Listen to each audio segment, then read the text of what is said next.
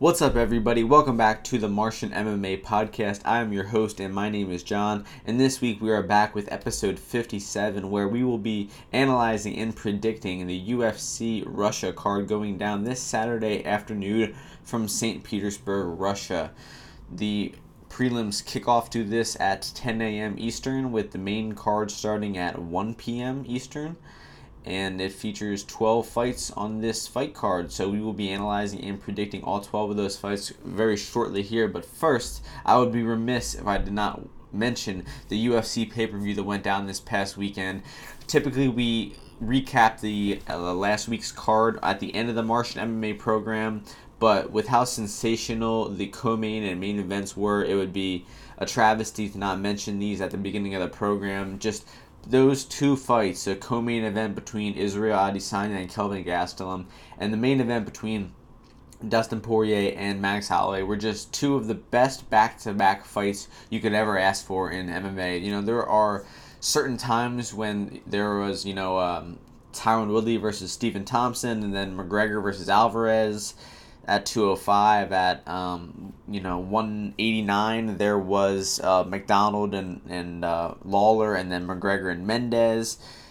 And then, there are certain times when there are epic co-main and main events. Another one is Miesha Tate and Holly Holm, and McGregor and Nate Diaz, all those McGregor events. But this one was special for that same reason. The co-main and main event were just spectacular back-to-back fights. I would say the co-main event was probably the better fight. A little more competitive, had more grappling involved with it. It definitely had more back-and-forth moments than the main event. Incredible performance from Kelvin and Israel in the co-main event. Kelvin had some success early, knocked down Israel the first round. Israel came back and won the second and third round. And then Kelvin comes back and evens it up at 2 rounds apiece in the fourth round, leaving the fifth round up for the winner. And Israel Adesanya comes up big, scoring the 10-8 round in the fifth round and winning that fight via 48-46 decision. And then in the main event, we had Dustin Poirier I'd say for the most part, outclassed Max Holloway, surprisingly, snapping Max Holloway's 13-fight win streak. Poirier's boxing was just on point. His power, his speed, his accuracy, I think all of it was better than Max Holloway that night, and he just put on the performance of a lifetime to capture that interim title. Really, I wouldn't say a dominant performance from Poirier, but he was in control for most of the fight. He did win 4 rounds on all 3 judges' scorecards, and my scorecard as well. I gave Max Holloway the third round, but I would give all 4 of the rounds to Poirier. He was in control. The power was a big difference, just like I expected it to be. I expected, Holloway to have a lot of success in this fight, but I was worried about the power. And I honestly think that the power and size of Poirier was the biggest difference in this fight. It's just Poirier's power punches had a little more pop behind them.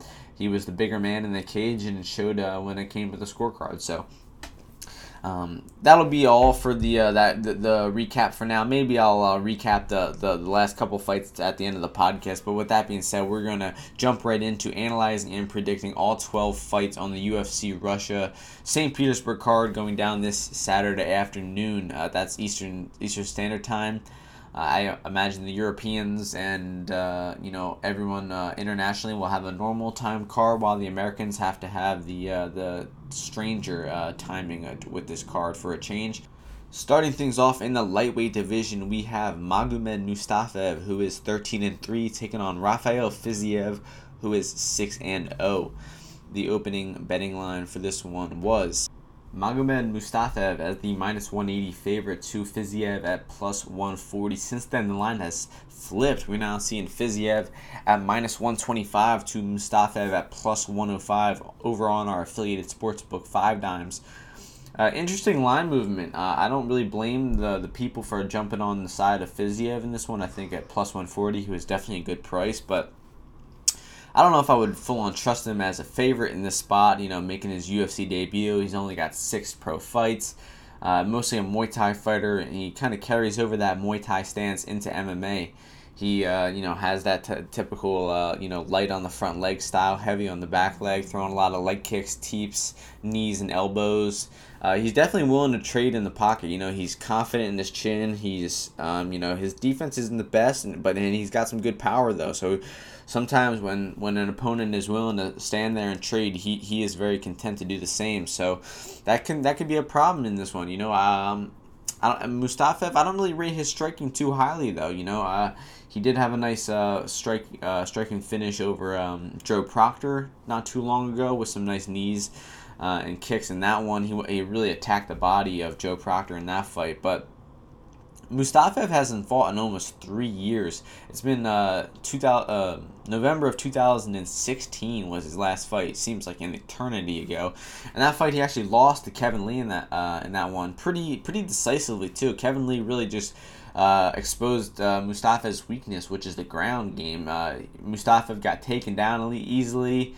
He got his guard passed. He got put in some really bad positions. He escaped sometimes. He did, get mounted and then escaped the mount, or he got his back taken and then defended it once or twice. But eventually, Kevin Lee was just nonstop, went back to those takedowns, and ended up getting the back one last time and finishing Mustafaev via rear naked choke. So neither of these gentlemen's ground games are too good. I expect this one to be contested mostly on the feet. And when I'm thinking about who's going to be the better striker, I got to go with the Muay Thai specialist. This guy's fought, pro in Thailand before. Spends a lot of time at Phuket Top Team.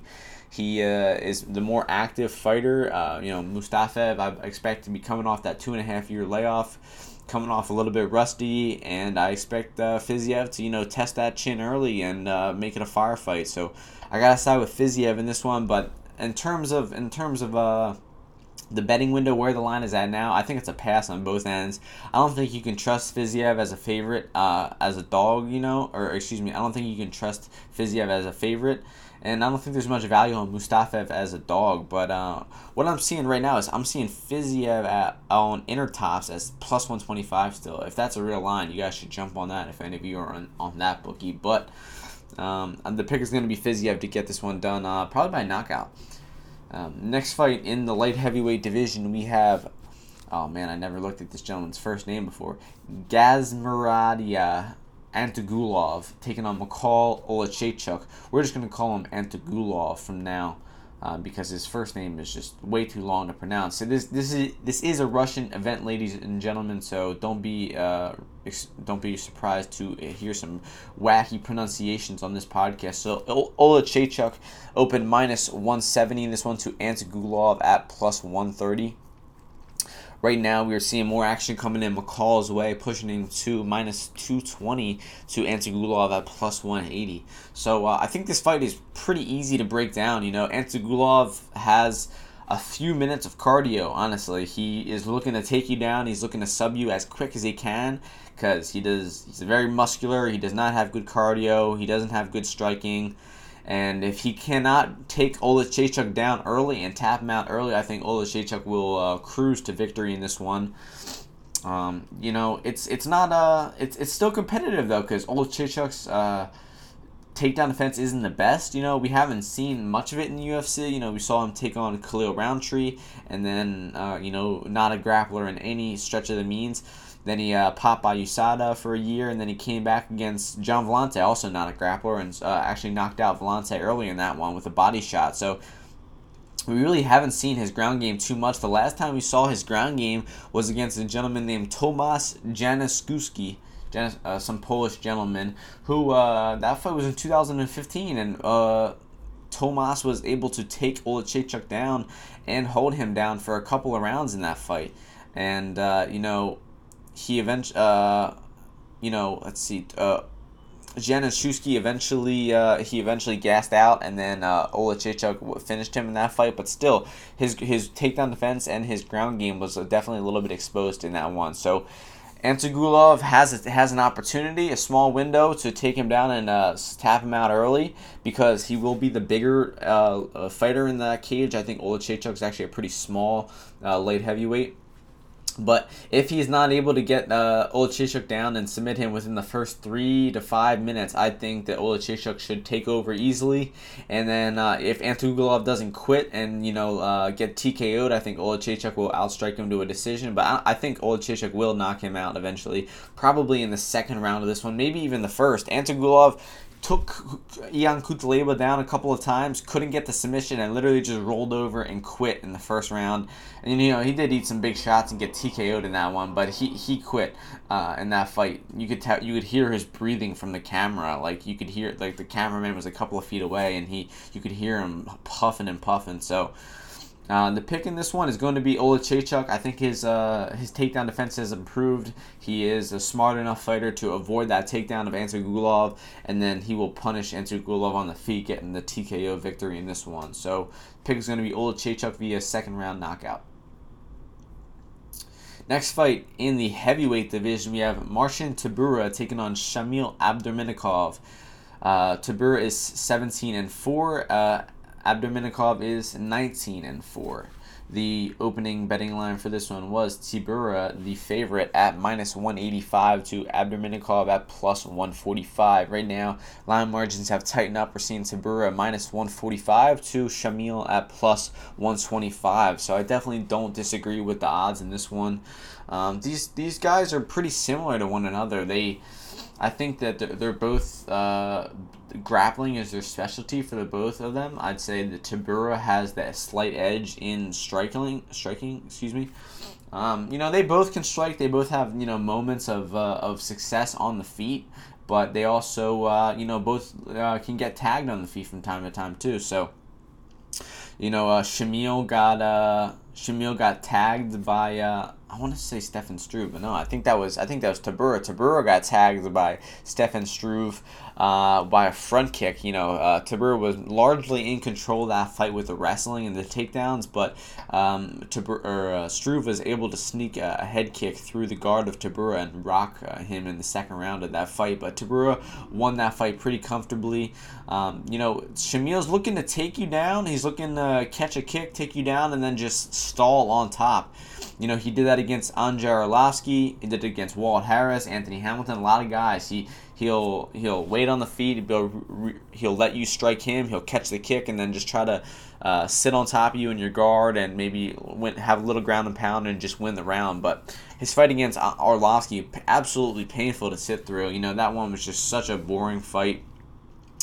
Abdurmennikov is doing the least possible to win that fight, but he has had lapses of striking where he's looked good. He knocked out Chase Sherman with some nice punches in that one.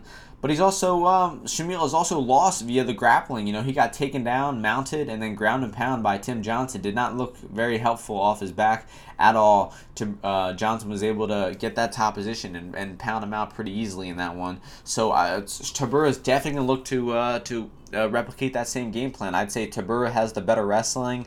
I'd say he's the more agile, the better heavyweight. Definitely, he's got the better cardio for sure.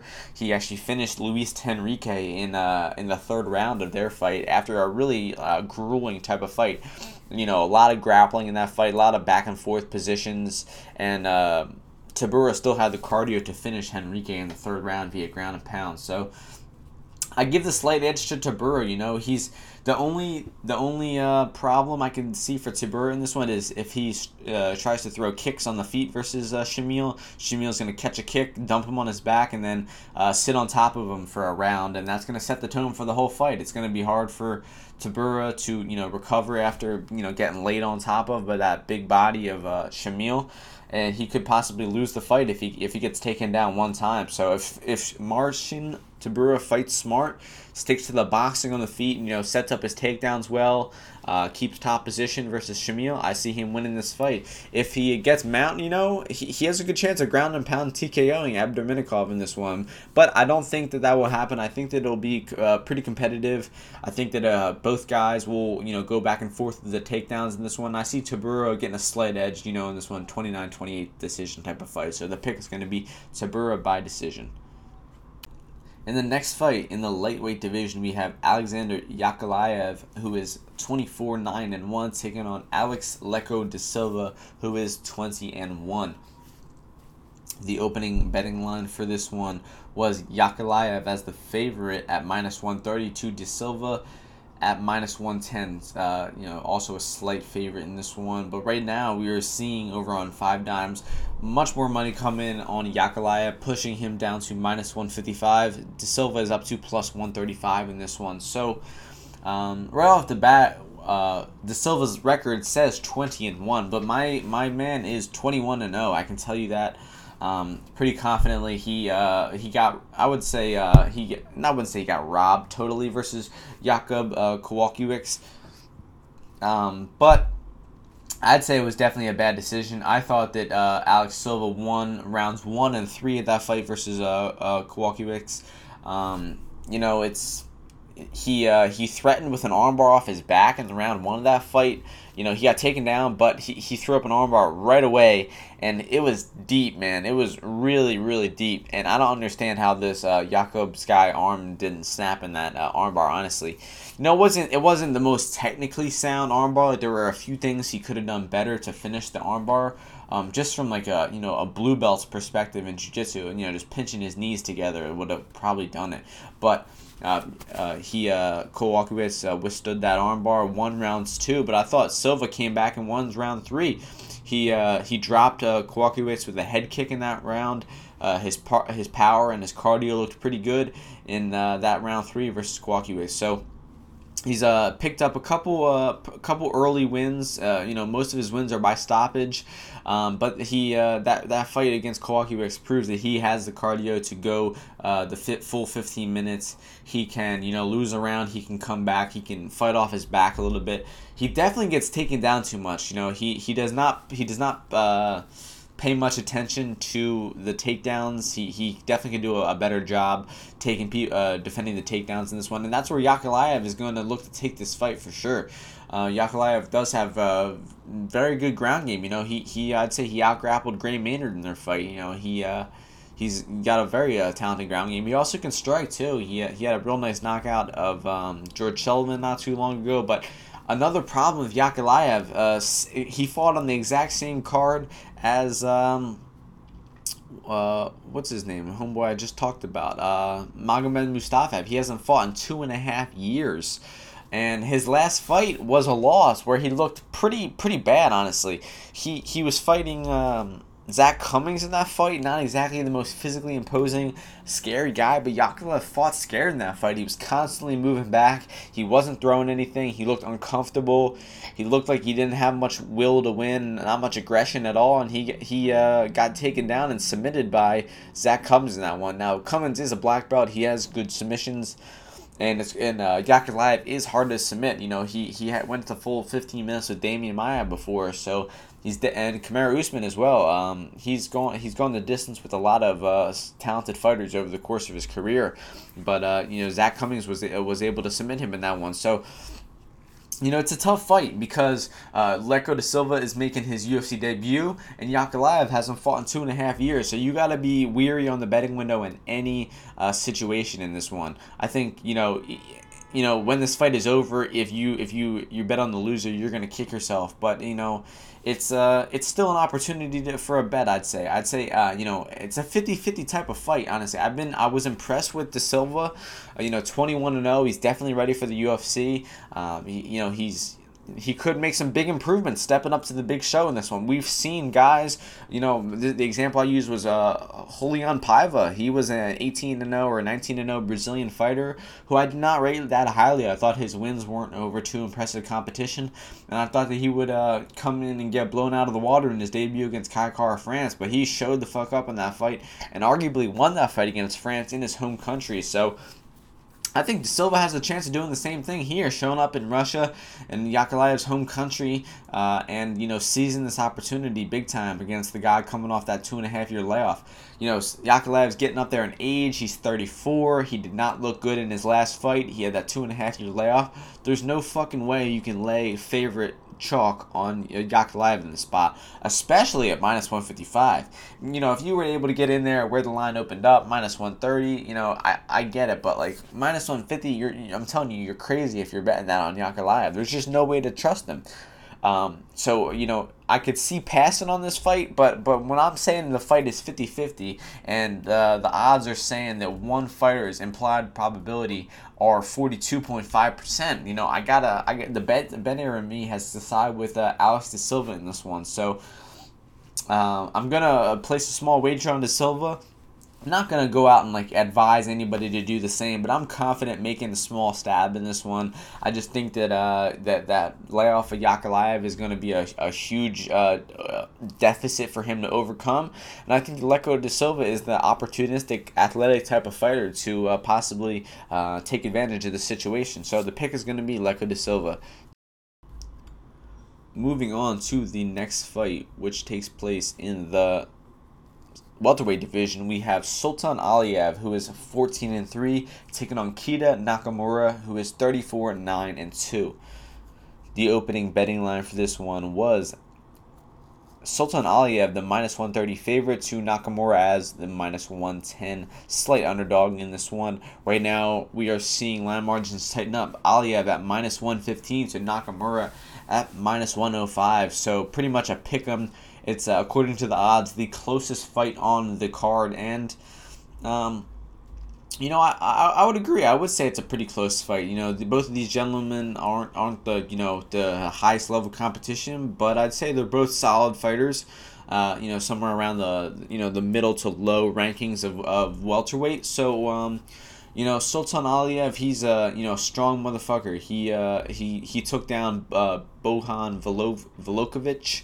And he wrestled him to a decision, just took him down and stalled on top position for that entire fight. Kind of a wrestle fuck type of fight, but you got to do what you got to do to get the win sometimes. And then his last fight against Warlley Alves. Another boring type of fight. A lot of it was contested against the cage, a lot of clinching, not much striking at distance, and then eventually he ended up the fight being stopped in between rounds 2 and 3 because Sultan Aliyev had a hematoma on his eye the size of a golf ball, man. But by the start of round 2 to the end of round 2, he full on grew a golf ball out of his eye. So the doctors were definitely right in stopping that fight. But he just didn't show much in that fight. It's hard to get a feel of where his skills are at. The dude has fought. He fought. Once in 2014, once in 2015, once in 2016, not at all in 2017, and then once in 2018, going 1-2 in the past 5 years. So I actually kind of side with Kita Nakamura based on that fact alone, because just Sultan Aliyev, he hasn't really showed anything that he's capable of really going out there and winning a fight at this point in his career. He did, like I said, take down Bohan Velokovic and wrestle fuck him to a decision 2.5 years ago. But what have you done for me lately? Kita Nakamura, on the other hand, he looked pretty good in his last fight against Salim Touhari. Touhari is a pretty low level guy. And it's not like Nakamura blew him out of the water in that fight, but he won it pretty comfortably, I'd say. He's a counter puncher. Nakamura, he's pretty low output. He's looking for you to strike first, and then he's looking to counter off of that. He can hit offensive takedowns, and he can box a little bit too.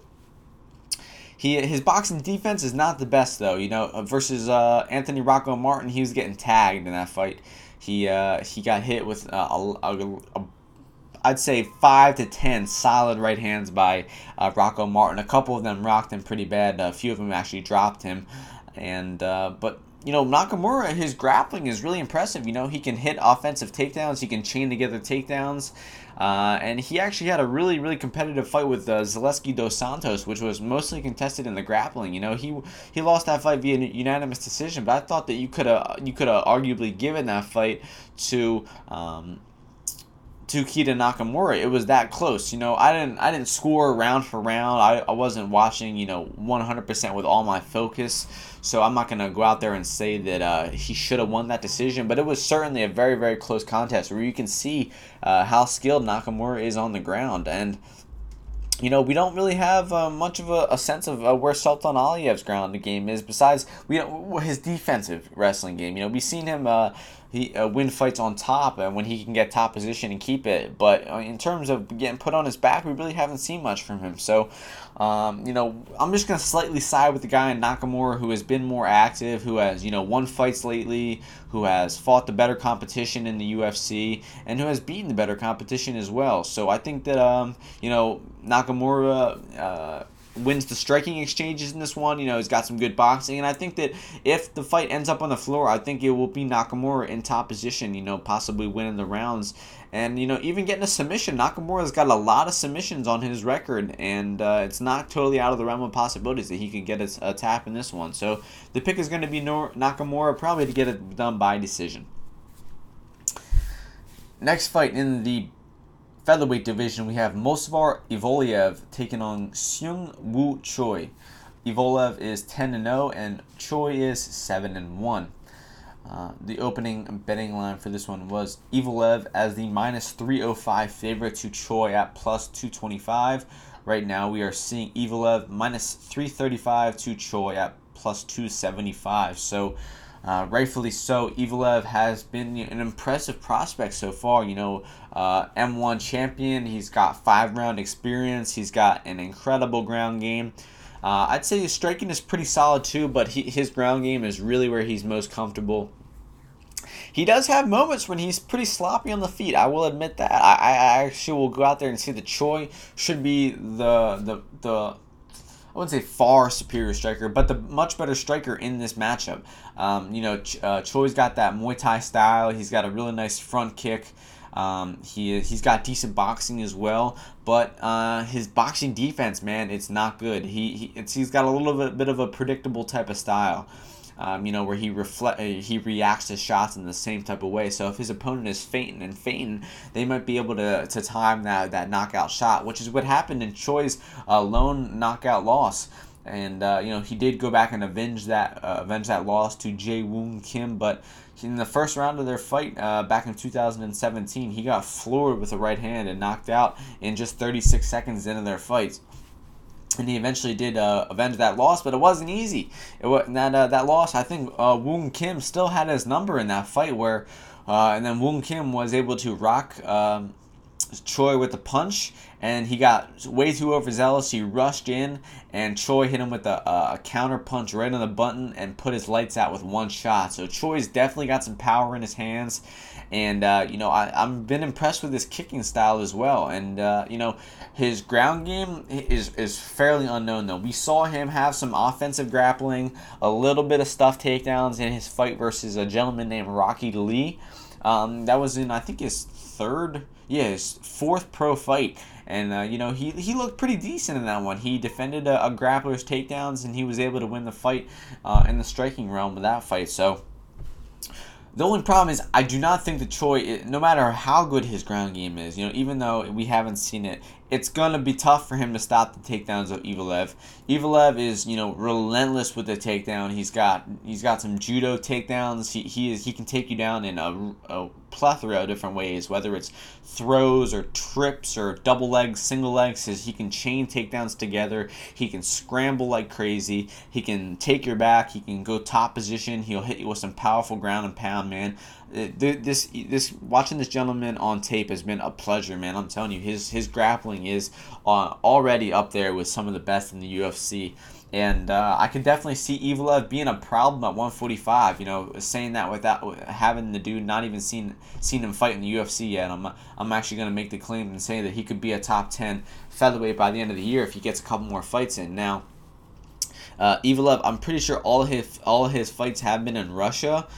Which is not a good sign. I like to see him get out of Russia, travel around the world and start, make sure his visas are all in check and make sure he can, become a star in the UFC. Because we've seen a lot of Russian guys who've had great careers, who've had incredible talents, but they don't have that visa, and they're stuck fighting 1 or 2 times a year in Japan or in Russia or in Germany or Poland. They're not getting that exposure they need from getting in that American and going to Brazil or going wherever. So hopefully Evloev gets out of Russia and starts fighting around the globe soon. But I think that this fight will be, if it's on the feet, I think it'll be close. But I don't expect it to be on the feet much. I think Evloev will close the distance pretty much right away and look to take Choi down and control this fight on the floor. And no matter where, if Choi tries getting back up to the feet, I think Evil will scramble and take his back.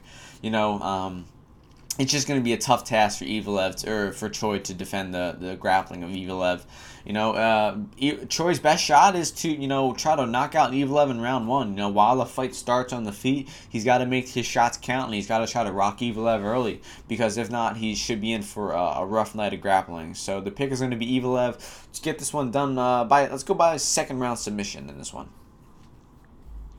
Alright, we have already made it to the main card portion of the UFC Russia card, and we are starting things off in the middleweight division. We got Krzysztof Jotko, who is 19-4, taking on Alen Amedovski, who is 8-0. The opening betting line for this one was Jotko -130 to Amedovski at -110. Since then, a lot more money coming in Krzysztof Jotko's way, pushing him down to -175. While Amedovski is up to +155 in this one. It's pretty surprising. I think Jotko's coming off of 3 losses in a row. Not against stiff competition nonetheless, but he hasn't looked that impressive in those fights. The Dave Branch fight was an absolute snoozer. Push against the cage, clinch fest. Uriah Hall, he dropped Hall early in that fight. Looked like he was on his way to winning via knockout. And Hall was able to recover, and Hall knocked him out in the second round with a massive overhand right. Absolutely floored Jotko and put him out. And then in his most recent fight against Brad Tavares, another fight where he just looked lackluster. He hasn't fought in a year. He finished in the third round of that fight. And then, it just never looked like he was too aggressive in there. That fight with Brad Tavares was just a very low output, push against the cage type of fight. But Jotko, he can hit offensive takedowns. He definitely has a good ground game. He has flash moments on the feet where he looks good, like when he knocked down Uriah Hall, and he can defend a takedown pretty well against the cage. But when he throws his kicks, that's when he gets taken down. That's what happened to him against Tavares. Tavares just caught a leg kick and put him on his back in that one. But he has some good sub defense, and he's got good ground and pound. So Jotko is definitely a flawed fighter in some aspects, but he also does a lot of things right. And he's been in the UFC for a while. He's struggled lately, like I said, on that 3-fight win streak. But before that, he was on a 6-1 run in the UFC, beating some pretty stiff competition along the way too. So Jotko is definitely going to be looking to get back on track in this one. But he's facing Amedovski, who's making his UFC debut. Man, taping this guy was weird. He's got a lot of weird fights, where his opponents either get knocked out early or they get an injury. There's one fight with, I think the guy's name was Badr Madoff, and the guy throws a leg kick at him 15 seconds into the fight, and he tears his knee out of the socket or something like that. And he looks at the ref and he says, "I'm done." He spins around throwing the leg kick, and it just tears his knee right out the socket or something like that. Just a hilarious fight. And he's fought very low competition. 0-5, 0-1, 3-0, 0-0. His best win was over a guy named Ibrahim Main, which was a 12-second knockout in that one. So it's he's definitely got some power. We've seen him floor dudes with some shots on the feet. We've seen him hit some offensive takedowns too. He's strong, man. This guy will muscle you to the ground, and he can smash you with some ground and pound, and he also can throw some subs off his back if he gets taken down.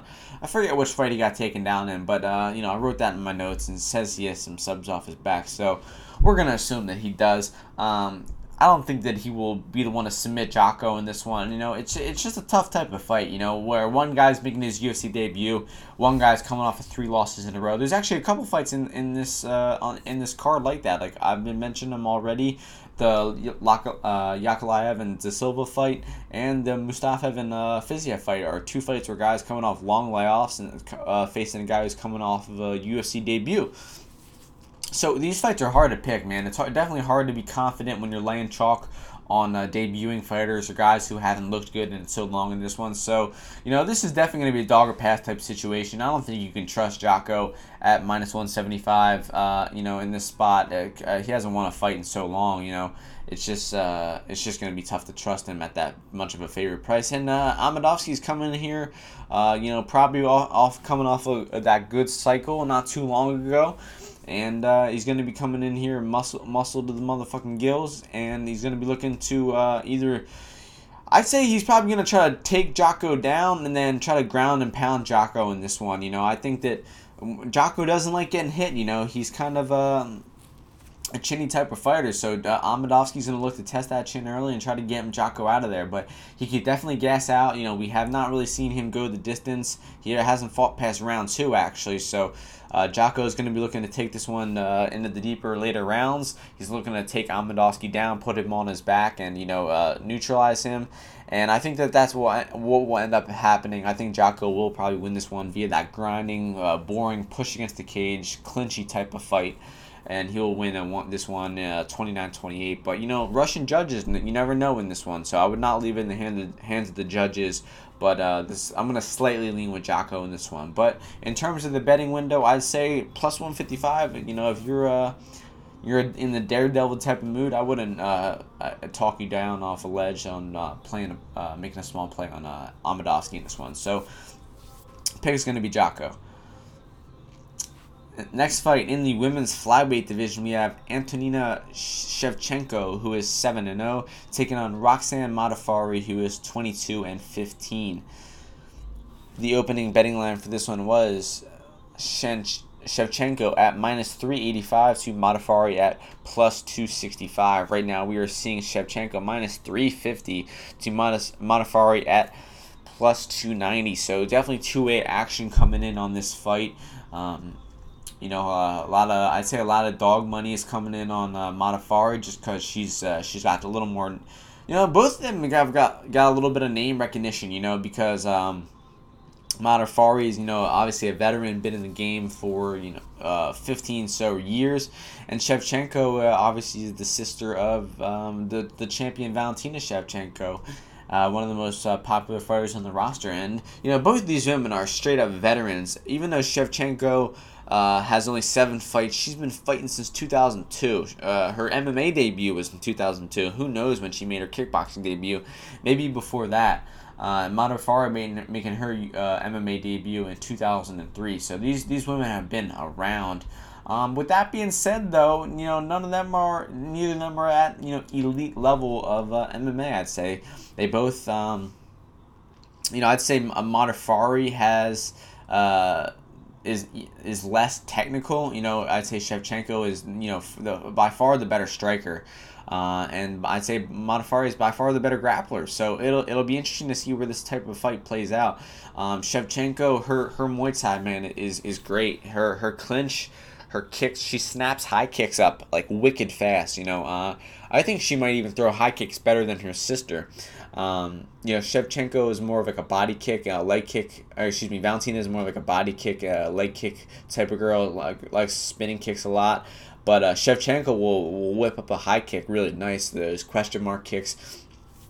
And her Thai clinch, man, her opponent Nivara on the Dana White Tuesday Night Contender Series, man, Shevchenko got that Thai plum and Nivara just could not get out of that. Shevchenko just brutalized her in the clinch. Nivara was trying to take that fight to the ground, which is what Modafferi is going to do, and Shevchenko was able to easily stuff the takedowns in Nivara, but those takedowns by Nivara were very poorly set up. They did not have much, drive behind them. They didn't have much momentum behind them. I think that Modafferi sets up her shots much better and has better wrestling than Nivara, so don't take that fight, too seriously. So Modafferi, her striking, man, it's weird, Jimmy Smith described it as herky-jerky type of style. Man, that's a great way to describe it. She's constantly like moving her body in a weird way and, jerking her shoulders around and moving her head in all different types of spots. She's trying to use head movement, but she doesn't really have much, real technique behind her boxing. Barb Honchak was actually landing some decent punches on her before Modafferi was able to take her down, mount her, and then pound her out with elbows in that fight. So Modafferi is definitely going to be looking to take this fight to the floor. She's got the better ground game for sure. She's got good takedowns, got good top pressure. She can hit submissions, and she can use some ground and pound too. Her top mount, her pressure is really good. So if she's even though the shots against Hornchak weren't the most devastating ground and pound shots, when you're on top and you're landing 30 elbows to your opponent's head while they're covering up, you're forcing the refs to stop that fight. So, Shevchenko can definitely get stuck on bottom like that in this situation. I think that if Shevchenko does not play this one extremely smart on the feet, then there's a good chance that she does get taken down and she loses this fight via, Modafferi having the edge in grappling. But if Shevchenko uses her Muay Thai to fight to the smartest of her abilities, I think she will win this fight. She'll use her teep kick and her, her body kicks, head kicks to stay at distance. Try not to get her kicks caught by Modafferi and get taken down in that one. But if she jabs her way, she's constantly moving back and throwing teeps and staying out of range, staying at kicking range. I think Shevchenko definitely has the ability to win this fight. But in the betting window, man, if you're laying that minus 350 chalk on a fighter who's 1-0 in the UFC, man, you're crazy. She beat Ji Yeon Kim, man. Anybody listening to this podcast can beat Ji Yeon Kim in a fight. No disrespect, Mrs. Kim. I know you're an avid listener, but minus 350.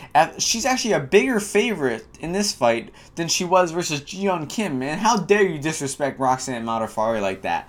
She's the cosplay queen, has been in the sport for decades. You can't disrespect her at plus 290 at that. So I definitely don't diss a stab at Modafferi. I actually think it's worth it to stab at her at these almost 3-1 odds for Shevchenko in this one. So I do think Shevchenko should be the favorite, maybe minus 200. I would get, Roxanne plus 170 seems more appropriate, but plus 290, man, that's a value bet all day on Modafferi. So the pick is going to be Shevchenko by decision, but I would not surprise me at all if Modafferi wins this one. She can win it in more ways too. I think she can, like I said, she can take get that ground and pound stoppage like she did versus Honchuk. She can maybe take Shevchenko's back or look for an armbar from Mount. Or Modafferi can just win 3 rounds with their grappling on top control and win that decision. So I like Modafferi's chances in this one. I'm definitely going to be rooting for her to pull off the upset. Next fight in the light heavyweight division, we got Dev Clark, who is 9-3, taking on Ivan Shaitkov, who is 16-0-1.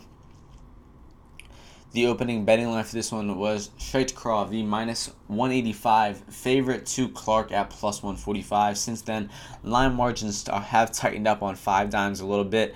We're seeing Shaitkov at minus 160 to Clark at plus 140. Now, this Shaitkov guy is one of the biggest human specimens that have come into the UFC in the past couple of years. This dude is absolutely juiced to the gills, no doubt about it, man. This guy's neck is 6 inches thick. I'm not talking about from ear to ear. I'm not talking about how a normal person's neck is 6 inches wide. I'm talking about like the back of his neck is 6 inches raised off his shoulders. It's look up Ivan Shaitkov on Google right now and tell me this dude isn't on all the sauce. He's been tested by USADA 2 times. This is his UFC debut. He probably got hit that last cycle in 2018 before coming over to the UFC, and then getting all his getting everything out of his system before this fight. His last win was over Thiago Silva, UFC veteran, in December of last year. And he actually armbarred Thiago Silva, who is a well-established grappler of his own right, and impressive victory in that one. So Shaitkov, man, he's got some skills. He's definitely no slouch. Despite the fact that he's juiced to the gills, I'm not taking away anything from the guy. I actually think it plays in his favor, because he can hit offensive takedowns. He can smash you with ground and pound. And he can knock you out on the feet as well. He throws with massive power. But there's also a lot of red flags about Shaitkov. Let me tell you that. So he's 30 years old, first of all, but he looks 38. That's what a lifetime worth of juicing will do to you.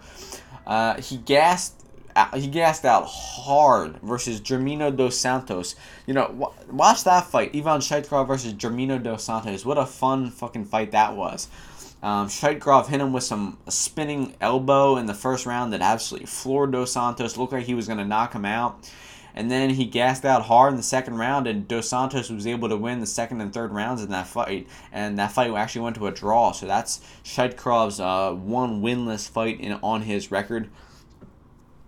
And that fight showed a lot about him. That if he doesn't get that early knockout or that early submission, he's in trouble. He does have some decision wins on his record. I'll give him that. Over some decent competition as well. Some guys with really good records, but they're all type of like journeyman type of fighter. Christian Mbumbu, 21-8. Rodney Wallace, 26-13. Antonio Silva, 19-10. Type of guys who are around the sport forever, have a lot of wins, a lot of losses. But beating them is no walk in the park either. But most of his wins are over the hump type of fighters. Fabio Maldonado, Thiago Silva. I think that Devin Clark is going to be probably one of the tougher opponents that Shaitkov has come across in his career. Clark is nowhere near a high level opponent by any means, but I think that he's going to present some problems for Shaitkov in this one. I think that we haven't seen Shaitkov defense. We have seen him defensive grapple, and it did not look good. Dos Santos was able to take him down in round 2 and keep Shaitkov on his back in that round, and Shaitkov was just so gassed out that he couldn't do anything about it. So regardless of how this fight goes, man, look up Dev Clark round 3 or round 2 of the props right now on 5 Dimes. Let's see what the odds are on them. Oh yeah, the odds makers know. Round 2 plus 775, round 3 plus 1400. Man, those are certainly worthy stabs, because if Clark is able to withstand that early storm of Shaitkov, then I think that he could really take over this fight rounds 2 and 3 with his wrestling. Just taking Shaitkov down, putting him on his back, and keeping him there.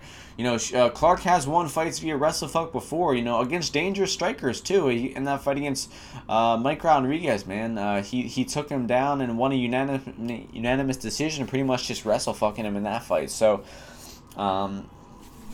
he has struggled sometimes though versus Jan Blachowicz. He got rocked with a punch in that one. He also got rocked in the fight versus Alexander Rakic. Clark doesn't have bad striking. He wings shots. He hits hard, but he actually can rock his opponents a couple times too. He actually looked like he hit Blachowicz and Rakic with some good shots that might have him stunned. But after he hits you, he has no composure. He sees that he hurts you, and he rushes in with his hands low and his chin up, and then he gets countered himself. That's the exact same thing that happened versus Rakic and with Blachowicz. He hurt them. He rushed in, then he got hurt himself, and then he got either tapped out or finished via strikes. So if this one is on the feet and Clark lands that early punch, and look for him to rush in and get countered and put out by Shaitkov. But I expect Shaitkov to come out blitzing early in this one, and looking to get Rakic out of there in the first round. But I don't think he's going to do it, man. I don't think that Shaitkov really has the composure, has the technique, or just the overall skill to get Clark out of there in the first round. I think that Clark will still be there in rounds 2, and I think that Clark will either take over rounds 2 and 3 and win a decision, or he will finish Shaitkov in rounds 2 or round 3 of this fight. So Shaitkov definitely has a path to victory. It's going to be that early finish via submission or via knockout. He would probably look to take Clark down and look to get a submission or look to get a ground and pound finish in this one. But Clark's got that good wrestling base. I don't think he's going to be easy to take down. I think, like I said, he will be one of the harder opponents that Shaitkov has had to face, and I think that Shaitkov will lose his UFC debut in this one. But if I were Dev Clark, man, I would be chasing that finish heavy in rounds 2 and 3, because I would not want to let Shaitkov have an impressive round 1, and then I slightly edge rounds 2 and 3, and then I think I win a decision, but then I get screwed by the Russian judges. So Clark better chase that finish if he's on top in rounds 2 and 3. The next fight is taking place in the heavyweight division, where we have Sergey Pavlovich, who is 12-1, taking on Marcelo Golm, who is 6-2. the opening betting line for this one opened up Pavlovich, the minus 300 favorite, to Marcel Golm at plus 220. Right now, over on our affiliated sportsbook 5Dimes, we are seeing Pavlovich minus 255 to Golm at plus 215. So, Marcelo Golm actually bounced up to plus 250 at one point in this fight. Man, I really don't get it, man. I'm going to go out and just say it right now. Marcelo Golm should be the favorite in this fight. I don't advise plays too much. I don't tell you who to bet. I try to, just give you my opinion on everything. I don't, tell you bet on this person or don't bet on this person. But I actually do say, I do say don't bet on this person a lot. But I don't go out there and tell you what to do with your money often. But in this spot, Marcelo Golm, man, I definitely advise you to go in your sports book and to place a little wager on Marcelo Golm. And let me explain why.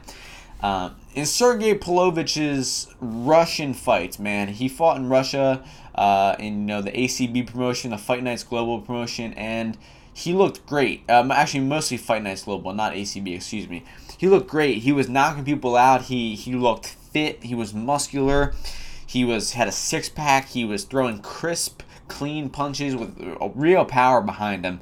He was patient. He was waiting for opportunities to present themselves and then capitalizing on them. He looked great coming in. He came in to his fight against Alistair Overeem in his UFC debut and was what were the odds in that fight? Let me think. He was close. For some reason they don't have it on Best Fight Odds.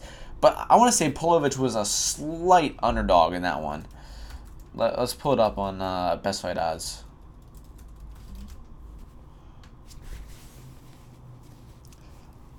The line closed as Pavlovich as actually a favorite over Alistair Overeem. So, I understand why that happened. It wasn't the most absurd thing to happen. It's because the guy looked great on the regionals, right? Or not the Russian scene, right? He looked great. He looked muscular. His wrestling looked good. His power looked good, his boxing, and Overeem was just taken down and pounded out by Curtis Blaydes not that long ago. He had the knockout loss to Francis Ngannou. People were questioning his chin, and people were laying that chalk on Pavlovich. But if you watch the Pavlovich that showed up in that Alistair Overeem fight, it's almost a completely different person. The fight starts, and Pavlovich is immediately, he's not looking to counter-strike, he's not looking for opportunities, he's looking to throw first against the world champion, world-class kickboxer Alistair Overeem. He's throwing, some pitter-patter punches out there. The punches had way less pop behind them. They were way less technical. He was kind of winging them out there. They were kind of just bouncing off of Overeem's guard. They weren't close to hitting him at all. Maybe Pavlovich landed one punch in the punches that he threw. And, that was a red flag. It's like, okay, he's not fighting the same type of style that he was. He's not he's not picking his shots. And then you could hear him breathing after 2-3 minutes on the microphones from a few feet away, and the dude was wheezing in breaths. It sounded like he was already gassing out 2 to 3 minutes into the fight. Then he gets taken down by Alistair Overeem. And then he's completely hopeless off his back. He doesn't really try to move at all. He doesn't try to get up. He doesn't try to scramble. He stays on his back. Alistair Overeem passes his guard, and Alistair Overeem smashes him with some ground and pound. And I'm talking smashes him, with some absolutely brutal ground and pound, where you can hear the fist bouncing off his face from the camera. Just the camera is 1 foot away from where the hammer fists are just bouncing off his face. Pretty late stoppage as well. Pavlovich took a ton of damage in that fight. Now, I don't know if Pavlovich was sick. I don't know if he was, he had crazy anxiety on his first UFC fight, and he just wanted to try to get it over with as soon as he could. But he looked awful in that fight. He looked stiff. He looked scared. He didn't fight to a game plan. He didn't show any aggression, really. He didn't show any willingness to get off his back. His cardio looked bad. There's just a million reasons why Pavlovich looked bad in that fight. And honestly, I think it's because the dude was coming off of steroids, He was juiced up. He was muscular as fuck. He had a six-pack. He came in with a gut. He had less muscle. He looked out of shape, So I think that he was coming into that USADA testing pool. He got off of the steroids, and then he looked super average in that fight. Now, that's enough about Pavlovich. In his fights, now we're talking with his opponents against Marcelo Golm. Marcelo Golm has got decent boxing. He's only 26 years old. He's only got 8 pro fights. He's got decent boxing. He has a really nice calf kick too. His last fight against Arjan Bhullar, he was brutalizing Bhullar's calf with that leg kick. I would say he almost won that fight, Golm, even though he did lose that fight, and not a robbery by any means. He came up a little bit short, but he definitely had his moments in that fight. He landed some good punches on Bhullar, and he was really, really hurting Bhullar with that leg kick. Bhullar could barely walk. He really neutralized Bhullar's wrestling a lot. He defended the takedowns a lot better. In the first 2 rounds of that fight, Bhullar was trying to take Golm down, but Golm wasn't really letting him. His takedown defense was standing strong, and he was using good movement to avoid the clinch with Golm. And then Golm broke his foot in round 2, throwing those leg kicks, and then eventually got taken down and held down in round 3, and he lost the fight from that point on. But he fought good. He was fighting a dangerous wrestler. He fought Tim Johnson. He got taken down, and he couldn't get off his back, and he lost that fight via decision. And he did learn some stuff from that. He definitely improved his takedown defense a little bit. He fought with a smart game plan against a wrestler, trying to take out his lead leg so he couldn't have as much spring in his step when he was going for those takedowns. He's definitely improving. And like I said, at 26 years old, there's no reason why he shouldn't. The dude is still young. He's still a sponge for information. He still should be getting a lot better. Well, we have no idea how old Pavlovich is, man. He does not look young. He looks like he's getting up there in age. Maybe 33 at the youngest, maybe. And I just don't think he's really improving. I actually think he's declining very rapidly in his fight. If you watch, like I said, I just went into it for 3 or 4 minutes, but watch his fight against that Saidin Nikonov guy back in 2017, and then a year later against Overeem, he looks completely different. So, and after getting knocked out brutally in that last fight, I can't see him looking much better in this fight. So, that being said, the fact that Golm is a 2-1 underdog in this spot is absolutely ridiculous to me. Even if Pavlovich wins this fight, he's not going to look minus 255. I think that you should go look on your sportsbook right now, put down some units on Marcelo Golm, because I think the Golm is winning this fight. I think that he's going to be calf kicking Pavlovich early. I think he's going to be hitting Pavlovich with some shots on the feet, and I think that he will probably TKO Pavlovich with his boxing. If not, he will probably outstrike Pavlovich to a decision. I just don't think that Pavlovich will have enough spring in his step to get the takedowns. I don't think his boxing will present many problems for Golm, and I think that Golm will control this fight. He will be looking to kick that calf of Pavlovich again. If he's successful with that, I think he actually will knock Pavlovich out. Just Pavlovich will not be able to avoid the offense of Golm, and Golm will eventually test that chin. So the pick is going to be Golm to get this one done. In the co-main event of the evening, in the lightweight division, we have Islam Makhachev, who is 16-1, taking on Arman Tsarukyan, who is 13-1. The opening betting line for this one was Makhachev minus 475 to Tsarukyan at plus 325. We are now seeing over on our affiliated sportsbook 5 dimes Makhachev minus 330 to Tsarukyan at plus 270. So definitely two-way action coming in this fight, but a little more on the way of Tsarukyan, and I don't disagree at all. Tsarukyan is making his UFC debut in this fight, but he looks game, man. He's have a tough test for his first fight. Let me tell you that. Islam Makhachev, one of the best grapplers in the UFC. He's on a 4-fight win streak. He's 5-1 in the UFC. His sole loss coming by way of a knockout to Adriano Martins. That loss was almost 4 years ago. But just getting into the favorite end of things first. Makhachev's got just incredible takedowns, man. Incredible takedowns, top control. He's got just a incredible understanding of the grappling in all aspects. In submissions, in takedowns, in position, in scrambles. He's great. He's an absolute pleasure to watch. He's got good cardio. He can grapple the full 3 rounds.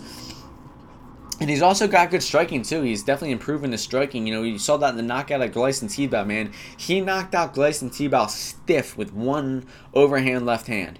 And that's the first time we saw that from Tebow before. We always saw Tebow go to that striking. We actually saw him have trouble in the striking aspect of things, like versus Adriano Martinez, but versus Tebow, man, he looked massively improved, and he absolutely floored Tebow across the octagon with that left hand. So look for Makhachev striking to be improving in this one, and it's gonna be this one's gonna be interesting because Tartsukin's ground game has impressed me. We haven't seen him do too much defensive grappling. In his fight against Junior Sunsao, he did get taken down, but he bounced his way back up to the feet in that one. And another worrisome part of his grappling is in that same fight with Sunsao. He went for a takedown. It looked like Sunsao defended a little bit, and then Tartsukin muscled his way to the takedown. He didn't use that technical wrestling that he should have. He kind of just used that last little bit of muscle to try to get the takedown. And Sunsao was able to reverse the takedown and get full mount on Tartsukin. And luckily for Arman, it was at the end of the round, and Sunsao did not get much damage off with it. But Tartsukin was in a bad spot there. So I think that, although Tartsukin has good grappling, he has, hit a lot of takedowns on tape. He, has a lot of good top control on tape as well. I just think that Islam Makhachev will be one step ahead of the grappling in this fight, pretty much at all times. But Tartsukin should make this one interesting on the feet. He's got real nice head kicks, fast head kicks. His most recent win over Felipe Oliveira was by way of head kick in the third round too, after a grappling heavy fight. So his cardio is on point. I'd say he's fought some pretty tough competition. He's definitely had no walk in the park, making his way up to the UFC. And it's a shame that they're giving him such a tough test in Makhachev, but I think he will be game. I think that he could possibly steal one round in this one. It's not like Makhachev is, although I did go on about how incredible his grappling was, it's not like he's 100% dominant in all of his fights. His fight with Chris Wade was actually a fairly competitive grappling fight where Wade was able to defend the submissions of Makhachev. He was able to reverse position. He was able to sweep Makhachev off of some bad positions, and it made that fight really competitive. Now, Makhachev was a step ahead in that fight, but I expected that will how this fight will go similarly. Tartsukin will be game on the ground. He will, obviously be very skilled and aware of what attacks are coming his way on the ground. But I think that Makhachev will be a slight step ahead the entire time. Now, if the fight goes on is contested on the feet for a good amount of time, I'll be really interested. I think that Tartsukin actually might make this fight interesting if it stays on the feet. And if his takedown defense is good enough to, he's able to scramble out of the Makhachev's takedown defense and keep this fight on the feet, man, it'll get real interesting quick. Maybe look for a live bet. If Makhachev is not able to get his grappling off going early, look for a live betting opportunity on Tartsukin, because he could possibly look to, possibly score a knockout on the feet in this one. He's got good cardio. He's gotten late knockouts in the fight before. One thing I would say about Tartsukin that is going to be something to look out for in this fight is his spinning attacks, man. This dude loves spinning attacks. And I'm not saying that he's going to knock out Makhachev with a spinning attack. I'm saying that he's going to get taken down off of that spinning attack. He loves it, man. The spinning back kick to the body or the spinning back fist. Makhachev will time that shit. He'll be watching that shit on tape, and he will, he'll watch your feet. And then the second you put those feet in position, he'll know you're going to spin, and he will blast that double leg by the time your back is turned to him. So look out for that one in this fight. I would definitely advise Tartsukin to try to avoid the spinning attacks in this one. Try to just sprawl and brawl in this one and try to keep this fight on the feet. And I'd say that's where he has the best chance of winning this one. But I expect it to be competitive. I would not lay chalk on Makhachev at +3 or -330. Excuse me. I wouldn't. I'm not personally going to be laying that, making any stabs on Tartsukin at +270. If you were able to get him at +325 or something, that's great. But even though there's not that much of a difference in the value right now, I would say it's a pass on the Tartsukin dog line in this one. I'm just expecting a great grappling a great grappling fight in this one, and hopefully maybe a live betting opportunity as well. So the pick is going to be Makhachev to get this one via decision, 29-28. We have arrived at the main event of the evening. In the heavyweight division, we have Alistair Overeem, who is 44-17, taking on Alexei Oleinik, who is 57-11-1. The opening betting line for this fight was Overeem, the minus 245 favorite to Alexei Oleinik as the plus 175 underdog. We're now seeing Overeem minus 250 to Oleinik Oleinik is at plus 210. So two-way action coming out on this fight. I would say more in the favor of Overeem, and rightfully so. This is Oleinik's kind of a one-trick pony. I'd say that I'm not trying to brag, but if I could game plan a fighter for Oleinik, I'd imagine it'd be pretty easy for that fighter to execute the game plan. Mark Hunt had that game plan executed to a T before he slipped up, man. He's just not quick enough to execute that type of game plan you need to beat Oleinik at this point in his career. Oleinik is an absolutely dangerous grappler, man. He's got 45 submissions or something absolutely insane. But on the feet, man, Oleinik is as bad as it gets in the UFC. He's a slow, plotty type of fighter where he marches forward. He has bad defense. He leans one way, like it's very predictable to hit him. If any type of high level striker can see that he's leaning his head a certain direction every time they feint. And I expect Overeem to knock out Oleinik actually fairly easily in this fight. In Oleinik's last fight against Mark Hunt, he was getting his leg chewed up. He marches forward and he doesn't check leg kicks, and Mark Hunt was shutting his leg down with that calf kick early. I expect Overeem to do the same thing in this fight.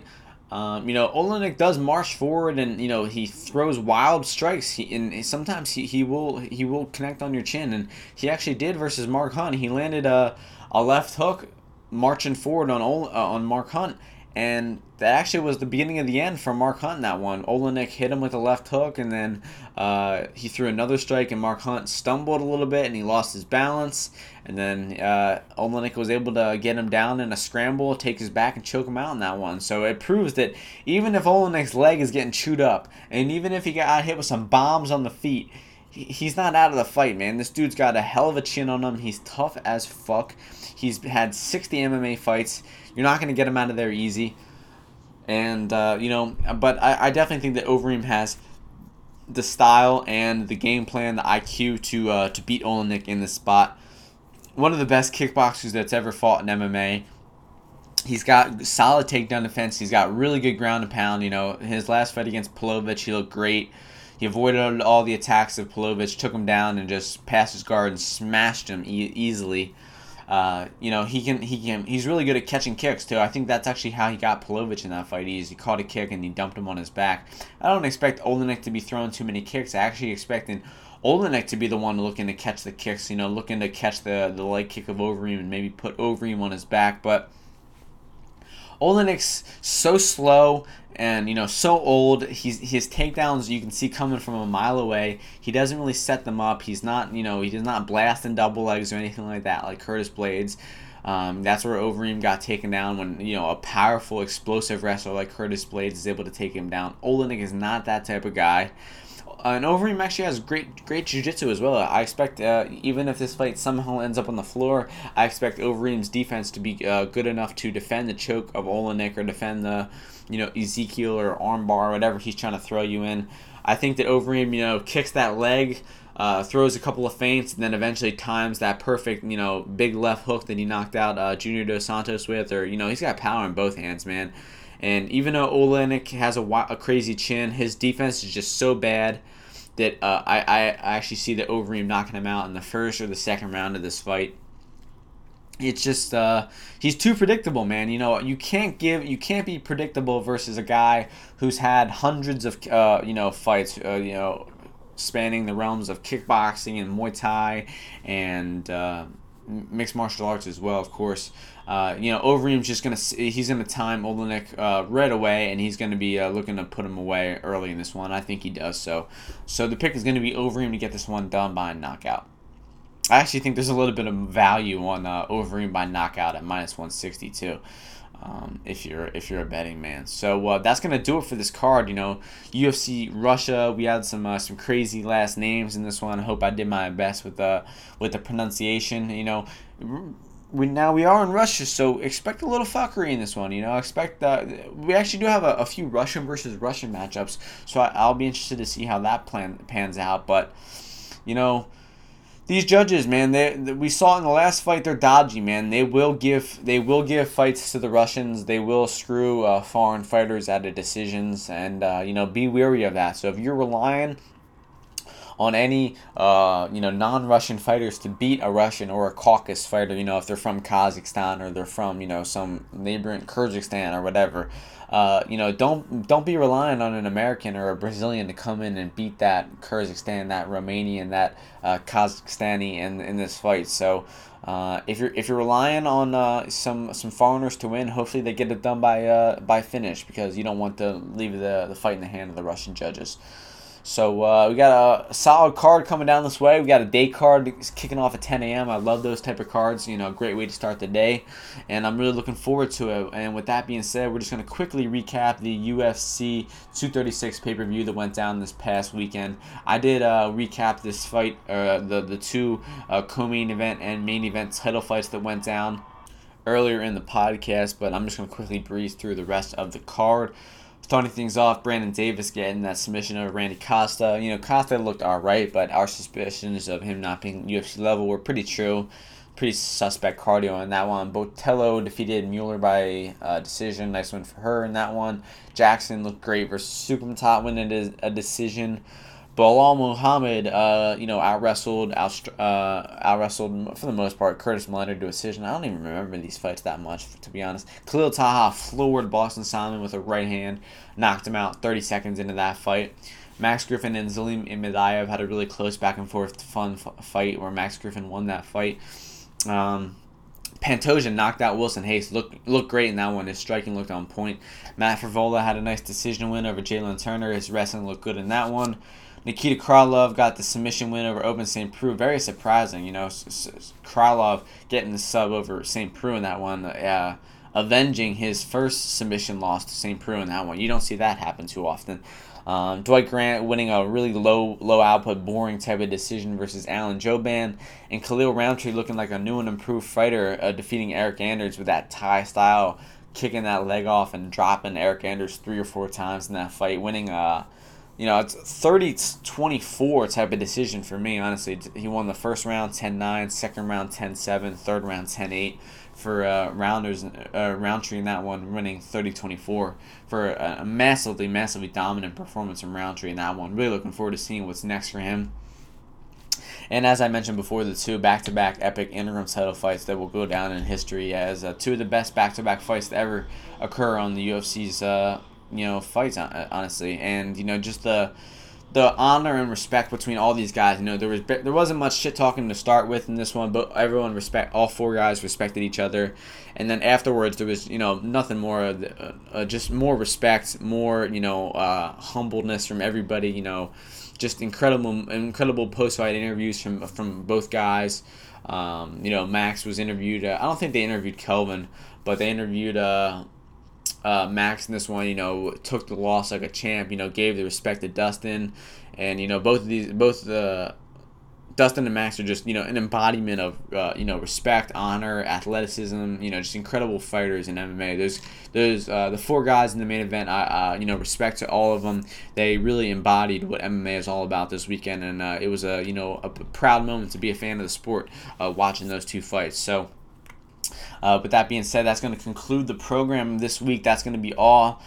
We will be back next week for the UFC South Florida card, but that is going to conclude episode 57. I hope everybody enjoys the fights going down this weekend in Russia, and may the betting odds be in your favor. I'll see you guys next week.